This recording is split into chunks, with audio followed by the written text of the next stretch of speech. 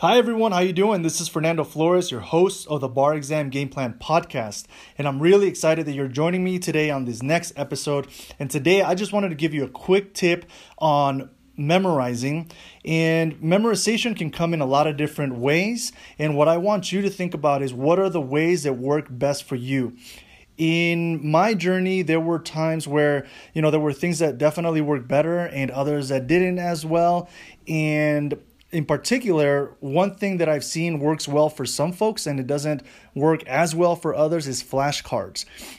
And so as you go on your journey, I want you to really think whether, flashcards has been something that you have used in the past. And if it has and it has worked well, keep using that skill and, take it to a level that you haven't taken it before, because you're really going to need to in order to memorize as much information as possible. And then for folks that have never used flashcards before and you don't know, whether flashcards work for you, my recommendation, to be honest with you, is that you've gotten through a lot of years of law school to memorize a lot of information, and there's other ways that you have been able to memorize as much information as possible. So my recommendation is to not experiment too much at this point, especially if you're getting really close to the bar.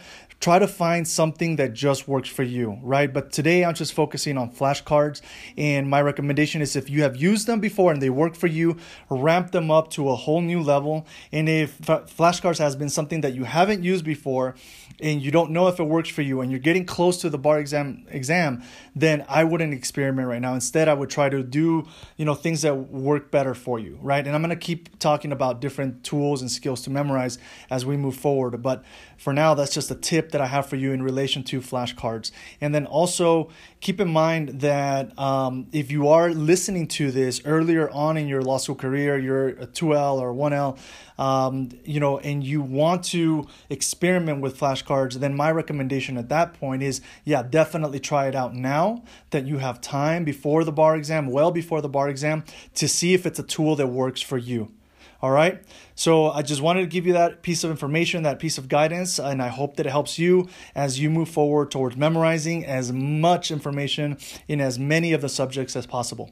And with that, good luck, and I'll catch you at the next Bar Exam Game Plan podcast. Take care.